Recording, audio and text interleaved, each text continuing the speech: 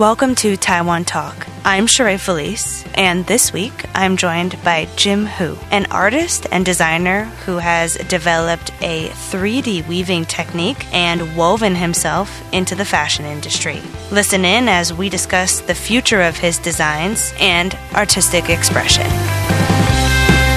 Hi, Jim. How are you? Good. So why don't you tell me a little bit about yourself and what you specialize in? Well, my background is fashion designer. That's what I was trained for. I had a BA course in London. After graduation, I felt a bit like fashion. I still like fashion, but I am more comfortable to be called as someone who is anti-fashion. But it's not like saying no to fashion. It's more like we should think about those things we feel suspicious, and we should rethink a lot of things happening in fashion. Those more. And ever since I graduated, I have been developing 3D weaving, which was the technique I used in my graduation work. So where did you study? Central St. Martin in London. Okay. And did you study specifically to be a fashion designer? No, actually. When I just arrived in London, I didn't have a solid plan. It was more like I wanted to actually escape from Taiwan because I was quite tired back then. And I was thinking about maybe I can just use the portfolio I had already to apply for a graphic design course, and which won't be too difficult for me. But then I lost my laptop, which if you are doing graphic design, then most of your things will be stored in your computer. And I lost, maybe 99% of the portfolio for a graphic designer. So then I have to prepare a new portfolio and apply a new course.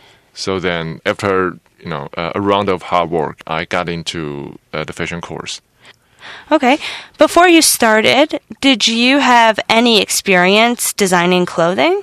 T-shirts, maybe, but just like graphic T-shirts with graphic elements. Yeah, that's all. What steps did you need to take to become a fashion designer? The things I'm going to say is only going to be representative to my own point. But to me, it's very important that you know how to cut and sew and how to construct fabrics into a piece of garment. It's a bit like some people would, maybe like in the film industry, some people would say, okay, if you are going to be a director, you need to know how to shoot. You need to know how to write scripts, those kind of things. And I think I'm holding a bit of similar viewpoint when it comes to fashion. Okay, yeah. So did you learn that specifically at school, or did you teach yourself how to sew and make clothes? I think it's a bit both. In my school, it's quite different from other schools. We don't teach that much of techniques and how to construct a garment, those kind of knowledge directly. But then tutors and also like your peers,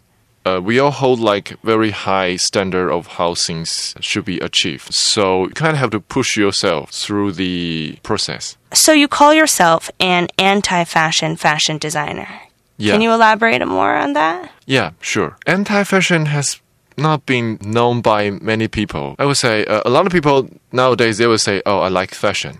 But then I feel like their knowledge about fashion is mostly fed by those fashion magazines. And those fashion magazines are mostly very commercial. Informations they could get, for readers, they could get is a bit like soft or hard advertisement. It's kind of like hidden in those magazines. And to me, that's not representing what fashion is really about. It's more about like helping those multinational companies to sell their products or letting consumers to adopt the value they want them to believe. And I think this is quite different from my point of view. So, in your point of view, what is fashion all about? Well, I would say, I think like for us who recognize ourselves as anti-fashion designers was that in school you do feel like fashion is very costly. You have to make those garments, but a lot of times they are not actually helping the war.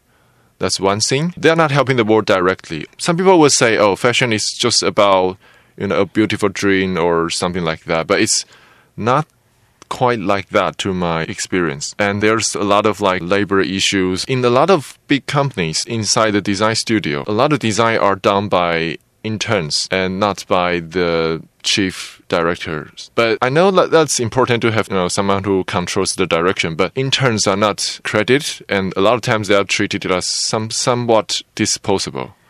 And I think that's also harmful to the industry as well. That's also one thing. And if you only read those magazines, or if you only receive fashion information from those mainstream magazines, then you won't be able to know these things behind the scene. Also, there's something else. I think it's getting a bit harsh, but it's about, say, cultural colonization, those kind of stuff. Like in Taiwan, a lot of people say, oh, I like fashion, then by default, they like those multinational brands, no matter what that is, or no matter what they are being presented to. But it's different. When we were in school, we have the confidence to criticize freely about, I don't like this designer because of this, then that. If you are trained as a designer, then in the process, you will know how things are formed, so as the thought, the motif of your thinking. I would say for multinationals, it's not actually so challenging, the motif or the concept they are presenting. It's more like business. It's more like forming something like, oh, if you use our product, then you will be better. And I think that's also not so good. You're kind of like using other people's weakness. Like if you don't use our product, you're not cool, or those kind of emotion. So let's go back to what is fashion about to me. It's simply that how do people verify each? I think it's about how people recognize each, and how do you see yourself by using, let's say, clothes as a media. So I'd like to talk about your 3D woven technique. Could you explain to the audience what this technique is and why you decided to develop it? Regular waving is just like pulling strings or fibers from two directions, just basically X and Y.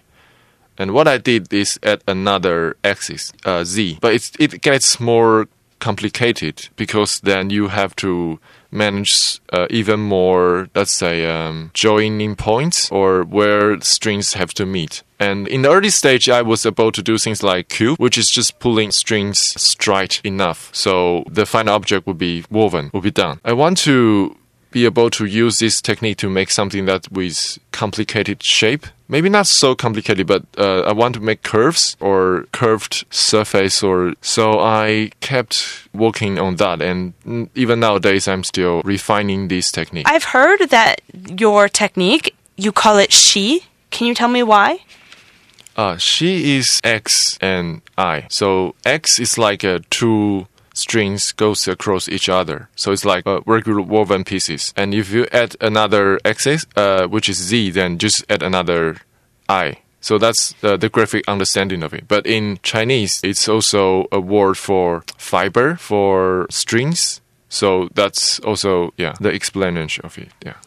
Okay, cool. Tell me, who are some of your influences? If I have to say that designers that have been influential to me, then in fashion particularly, then I would say maybe Issey Miyake, Yohji Yamamoto, and Maison Martin Margiela, and my mentor, Kei Kagami. What advice would you give to aspiring young designers who want to work in the fashion industry, or artists who want to develop their own artistic expression and technique? What advice would you give to them? I think a lot of people would say work hard or, seize chances and those kinds of... But I think these are all very well known already. So I would like to say, I think it's important, especially in Taiwan, that don't copy and don't pretend. Okay, great. Thank you so much, Jim. Thank you so much for coming in. And I look forward to seeing more of your designs. Thank you. That's it for this week's episode of Taiwan Talk. I'd like to thank Jim again for joining me. If you'd like to check out some of Jim's designs and discover his 3D weaving technique, head to onemoredimension.net or go to Instagram at one_more_dimension. Don't forget to tune in next week for an all-new episode of Taiwan Talk. And, as always, remember to take care of yourselves. I'm Sheree Felice.